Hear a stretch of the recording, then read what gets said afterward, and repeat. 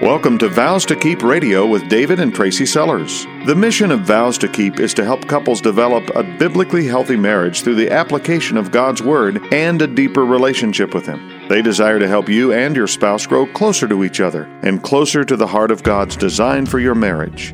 Now, here's David and Tracy with today's broadcast.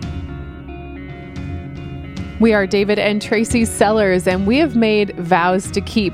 Tracy, we've had so many good questions asked to us. If you've been listening the last few weeks, you know we've tackled some pretty tough subjects. What do we do about spiritual leadership in our home? How do I start praying with my spouse if we've never really done that before?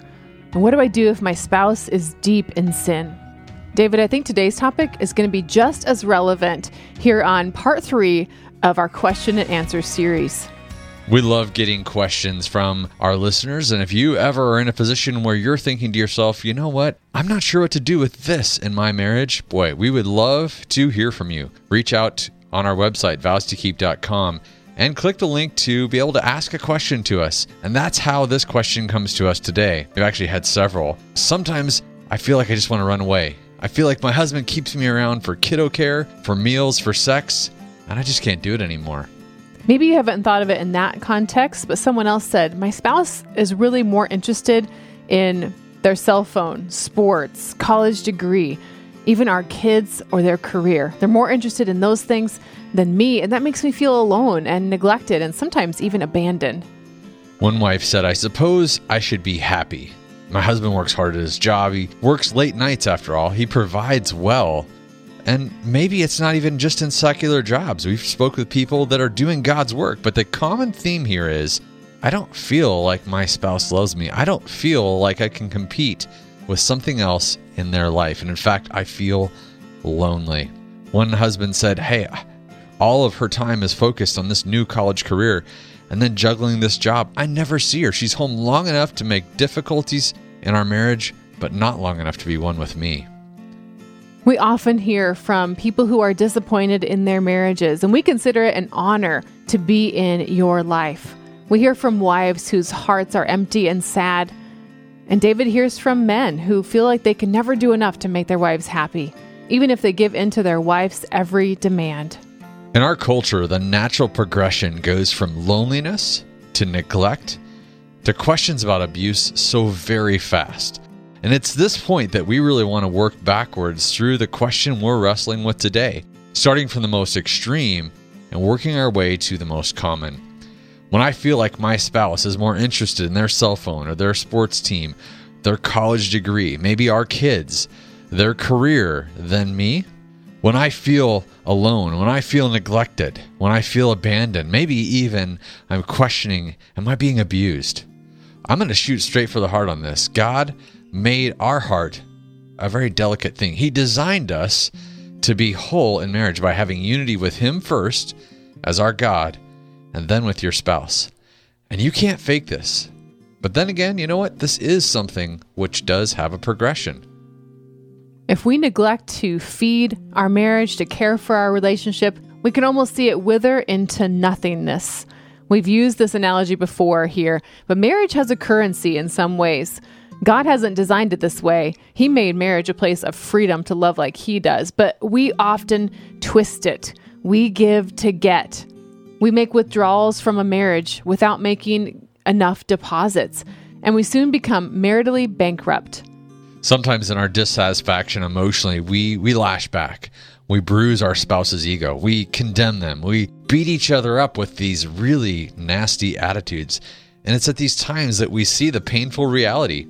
I've been hurt, I've pulled back, and now we as a couple have morphed into something ugly, even destructive. And if we've been honest with ourselves, we usually find that, we feel the problem started with them, but we've made the destructiveness a two-way street. In God's design for marriage, a woman would get many of her needs for intimacy and protection and spiritual growth and love met by her husband. In God's design for marriage, a man would get many of his needs for respect, for physical touch, intimacy, and love met by his bride. But when a wife feels neglected by her husband, or when a husband feels neglected by his wife, anything else good in life can feel rather meaningless. And it's especially for you that we look into the Bible today. Here are some of the principles from Scripture that I think you've got to make sure you absorb if you feel unloved or even unsure about the state of your marriage. The first point is God loves you, and not in some faceless, pie in the sky, generic sort of way. He loves you with a fierce, protective, jealous, unselfish, kind, tender-hearted love, the kind that many wives hope to get from their husbands.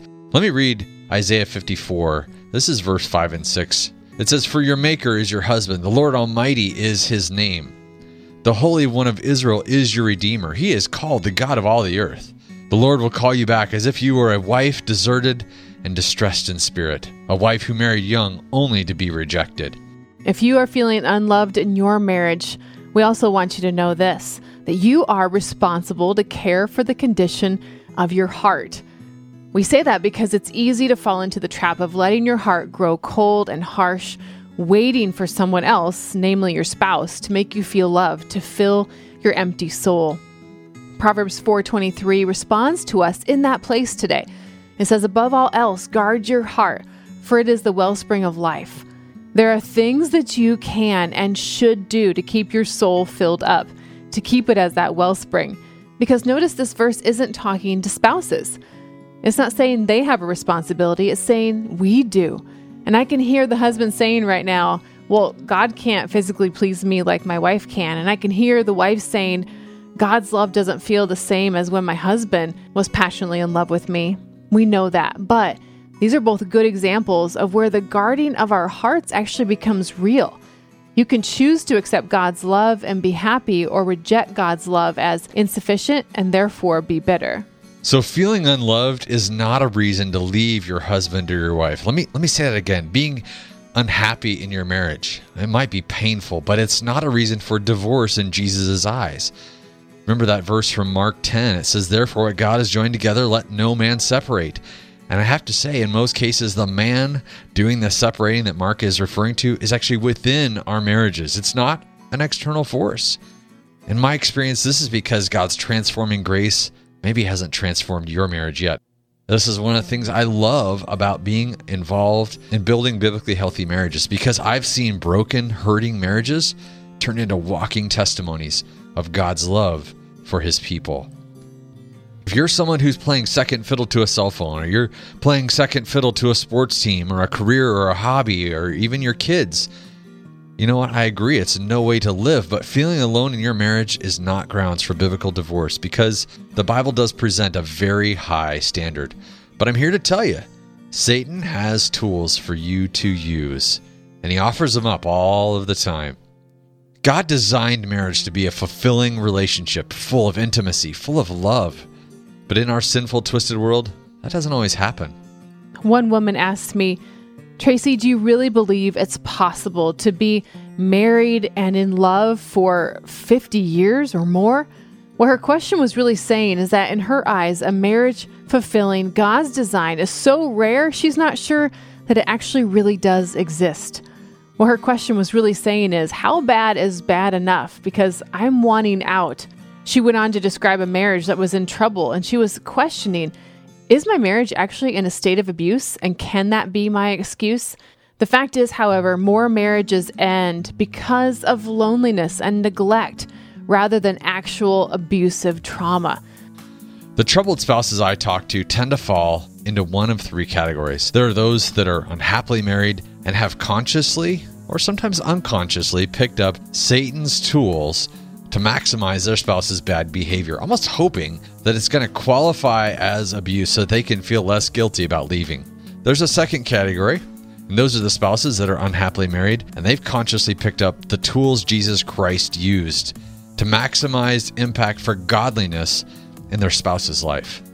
If you're in a marriage like this, you've certainly suffered wounds from your spouse. Your misery too is real, but your hope, however, is growing, because it's not hope in your spouse. It's hope in your provider's impact on your spouse. God is in control. And then there is a third category, those that are struggling in a destructive, abusive marriage. They feel powerless to leave because of physical threats, extreme control, or just toxic manipulations to create submission. I'm grateful to say this third category is very, very small. Last year, we had a couple who came to us for counseling, and one of the things that they were dealing with was a wife who, in her anger, was throwing silverware at her husband right there in the middle of their kitchen. And this had happened on multiple occasions. So after healing through months of walking beside them as a couple, we could all eventually laugh about what could have been called abuse because she never threw knives. Mostly spoons, right? And by that point, of course, that it all stopped. We know that every single marriage struggles because you're a sinner married to a sinner, and so are we, and that's always going to cause pain. Marriage is not about happiness. That's the lesson we all need to hang on to. It's about learning holiness to love our spouse well. So there's some things that we tend to focus on when we see our spouse is focusing on something else besides us. So I want to give some realities in marriage that hurt, that need immediate work, but are not grounds for taking on the victim role and then retreating. So the first is not getting your needs met. Tracy, there's not been a marriage on earth where a spouse has gotten every need met. That's for sure. Just kidding. But it's true. God never intended marriage to meet all of our needs. No human being can withstand that level of pressure or expectation. We need to learn to appreciate what needs our spouse does fulfill and find healthy ways to seek fulfillment, most of all, from our relationship with God Himself. Number 2, we can tend to focus on an absence of intimacy. So true. Intimacy is a primary element of a healthy marriage. I mean, it's 100% God's design. But a lack of physical intimacy does not equal abuse. Withholding sex, yep, it's wrong. Or a demand for sex. All of these are very hard situations in a marriage. Pursuing intimacy with your husband or your wife is super important. But when there's a gap, it does not spell the end of your marriage. Physical intimacy is really the fruit within a healthy marriage. So the heart of your spouse is the goal. It's not what's in their pants. I think another thing we can tend to focus on is either lack of communication or really ungodly communication. God-honoring communication is very necessary for a healthy relationship. You know that. Not talking, living in your own world, not sharing, not responding, or maybe even responding with strong, ungodly words. These realities can be super painful, but they do not by themselves equal abuse. Too many people treat their marriage like putting a fresh coat of paint on a burning building is going to help. Foundation level things are broken, so focusing on fixing the surface stuff only adds unnecessary pressure in a time where that's not helpful. Communication is a skill that can be learned, but capturing the heart of your spouse with God's truth is the real need, and that's got to be your goal. It's less about how we talk, it's more about why and what we are talking about. This leads us to our next point. Many of us within marriage have got unmet expectations around finances, children, intimacy, health, household responsibilities, our careers, and so much more. There's almost certain to be something that is dashed in your marriage. Having unmet expectations, they're a part of every marriage, and working to find creative ways to be able to deal with that in a positive and healthy way is key. So ending out the list of things that we see folks tend to really focus on when we see our spouse is focused somewhere else is on fights and conflict. We've actually dedicated a whole show about fighting fair. It's the couples who learn to handle conflict well, they actually find that their intimacy can actually increase. And when we're feeling neglected by our spouse, well, that's exactly where we go. My point is that fights and conflicts are not as fatal as they might feel. We've got to make sure we get back to unity, and we teach couples all the time the power of using God's word in conflict situations like this. So every marriage causes wounds that need healing. Your marriage, whether it's happy or unhappy, is likely going to have to address the things we just talked about. You're going to have to address communication, intimacy, expectations, and conflict. But they are all just symptoms. They are not causes. Not every marriage is abusive like the world would say it is. Remember, Satan loves the panic that comes from realizing a fresh coat of paint on a house afire isn't working. So we spent a lot of time debunking the victim mentality, which we tend to believe the lies about. And thus we believe Satan's hopeless lies as well. So now let's talk about those tools that Satan uses to afflict our marriages. One of those tools, David, I think is judging our spouse. But Matthew chapter 7 reminds us not to judge others, for we will be treated as we treat others. The standard we use in judging is actually the standard by which we will be judged. Verse 4 says, "How can you think of saying to your friend, 'Let me help you get rid of that speck in your eye,' when you can't see past the log in your own eye? Hypocrite," verse 5 says, "First get rid of the log in your own eye, then you will see well enough to deal with the speck in your friend's eye." This is such an appropriate verse to talk about because so many of us are convinced that this issue of being second fiddle to someone else or to something else in your marriage is a one-way street. And I'm here to say it's most likely a dance that you've actually been doing to your spouse for longer than you've noticed. We don't have time to dig at every tool that Satan uses, but there's one that I feel we just can't skip over. Studies show that Americans check their cell phones every 6.5 minutes during waking hours. That's like 150 times a day. Sadly, the cell phone is a jealous lover in our marriages today, demanding attention all day long from texts and calls, news feeds, sports scores, streaming video, Facebook, music. I mean, we are hooked on our cell phones. We sleep with our cell phones at our beds. We constantly check them as we walk. I mean, we feel naked leaving home without them. They become our constant companions, so to speak. So it's no wonder that many of our spouses feel like the cell phone has got more of our attention than they do. And people are constantly asking us about this. And I don't want to sound like 1892 on you. Not all this technology is bad. Cell phones can and do help couples stay connected throughout the day. I mean, we send each other romantic text often. For some couples, frequent texting and those quick phone calls, they make them feel more secure in their relationship. They make them feel happier. But for all of the benefits, cell phones have become, I think, one of Satan's favorite places to generate an increasing source of frustration and conflict in marriage. The cell phone has become a third wheel in many marriages, replacing time, I think, with God first, and causing husbands and wives to feel like they're competing with their spouse's phone for time and attention. After a busy day, a lot of us really desperately crave that meaningful conversation with our best friend, our spouse. We want to reconnect. We found in our marriage, unless we pay attention, the habit of deep, God-honoring conversation, it just falls by the wayside over time. We go from long, intimate walks down our road, focused on getting to know each other more, to these short interactions focused on just the administrative part of our lives, talking about those to-do lists and the budgets. Meaningful communication is just being replaced by the daily demands. Can you relate to this? According to one source I found online, most couples spend an average of 4 minutes per day in meaningful conversation. And that's been us at times. It's hard. How does this relate to Matthew 7? Let's say, for example, one day I'm feeling a little frisky, Tracy, and maybe you're not there. And this repeats a few times. And guess what I do? Well, I retreat to distractions for myself. And after 17 years of marriage and remembering life before cell phones, I can honestly say the best time for the most meaningful conversation is the time we spend together just before we go to sleep. But you know what? In my state, I don't run for that. I run from it to my cell phone.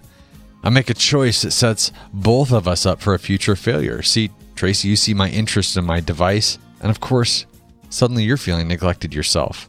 Meanwhile, I'm sulking in how neglected I feel. Instead of using this precious time to reconnect, we're on our devices. I'm looking at car stuff. Maybe I'm reading an ebook, or we're just watching Netflix or responding to texts. David, you and I both know when that happens. We shift our attention from each other and we unintentionally send messages about what we value most. And I think that's exactly how Satan loves our cell phones to be used. The oneness is diverted. We can literally be laying next to each other in the very same bed, but feel worlds apart. This is when couples should be talking about the highs and the lows of their day. They should be talking about the deep topics. They should be snuggling. They should be kissing. They should be making love. They should be praying together. But instead, we're two people who feel neglected. We're two people who feel like something or someone else has wreaked havoc in this moment. Mealtime is another time that devices steal from. Eating promotes this face-to-face conversation and eye-to-eye contact, or at least it did before these infernal devices joined our lives. In our household, meals provide an opportunity for spiritual discussion about those trials that happen throughout the day. And often, it's where we have our devotional time together. But you've seen it, haven't you? Those cell phones at the restaurant table create broken connections for couples. Constant distraction prevents conversational depth, keeping us at the surface level of interaction at best, and that kills deep, intimate communication. A few weeks ago, an elderly man came up to us, Tracy, at a restaurant and thanked us completely out of the blue for not checking our cell phones a single time while we were out together at this meal. And to be honest, that's rare for even us, that a meal together is that well protected. For us, another sacred time is car time. The time that we spend driving together is sacred side-by-side conversation. I've even planned romantic weekends where car time was actually designed into the trip. It's about that journey together. So we get to sing together, we get to listen to each other's hearts. But listen, if I'm constantly interacting with my phone, that robs my relationship of all of that primetime communication. It's so easy to point our finger at our spouse, especially when it comes to issues of neglect. It's hard, though, to face the reality that we too might have allowed something to take my attention. And that little slide on my part sometimes helps my spouse to feel justified to take a small little slide on their part too. Well, this cycle repeats itself for weeks, sometimes months, sometimes years. And the distance between us and the neglect that we feel, it's overwhelming. The real problem is that God has got it worse in your relationship with Him. When you pull out your phone to check the football scores while you're on a date with your spouse, or you read a text while you're at the dinner table, or you're looking at Facebook, your spouse will feel like he or she is competing against a phone for your attention, and they're losing. Guess what? God's got it worse. Intended or not, the message is conveyed: you are less important than what is on this device. Proverbs 3:9 says, "Honor the Lord with your wealth and the first fruits of all of your produce." That first fruits refers to the best that you could produce. So one way to honor your Lord is to give Him your full attention. Instead of checking your phone as soon as you get in the car or as soon as you lie down in bed together, give Him your full attention. If your marriage is unhappy but not abusive, get to work. It's true that you can't change your spouse, but God can change you first if that's your prayer, and then eventually your spouse too. Like what you heard today on Vows to Keep Radio? Listen to more life-changing broadcasts at vowstokeep.com. Whatever you're personally dealing with, it starts by inviting God's intervention in your heart. So many of us ask for healing on our spouse's enamoration with social media before we pray about learning to be transformed to love them well, love them like Jesus did. Focus your energy on loving your spouse rather than worrying about being loved. That's a big one. The love God has for you is a giving, unselfish love, and that's the kind of love Jesus asks you to display, whether or not you are being loved in return. Jesus says in John 13:34, "A new command I give you, love one another. As I have loved you, so you must love one another." And it takes experiencing God's love to be able to do that. God wants to be the one to love you enough to satisfy you. We know there's a God-shaped hole inside of our hearts, and only He can fill it. In Isaiah 55:2, He says, "Why do you spend your money on what is not bread and your labor on what does not satisfy?" He invites you today to be completely satisfied in Him. The desires that He has planted in your heart are best directed first and most to Him. God understands what it's like to rarely, and even if ever, feel like your love is actually being returned in kind. But He also can be the source of love to fill that empty place in your heart, to transform your marriage. It's a tough place to be, but to be straight up, only by the grace of God can we do it with joy. Can we do it with love and with all of the fruits of the Spirit. Vows to Keep is supported by a team which includes biblical coaches, writers, and pastoral advisors. If you have a desire to serve marriages in your community, we would love to hear from you. Vows to Keep is a not-for-profit marriage ministry designed to bring God's encouraging truth to the marriages of our area. As a not-for-profit organization, our commitment to Christ-like marriages includes providing much-needed services regardless of a couple's financial ability to offset the cost of Vows to Keep operations. If you are unable to donate your time or abilities but would like to help support Vows to Keep financially, visit vowstokeep.com and click on the donate link. This program is sponsored by Vows to Keep of Zanesfield, Ohio.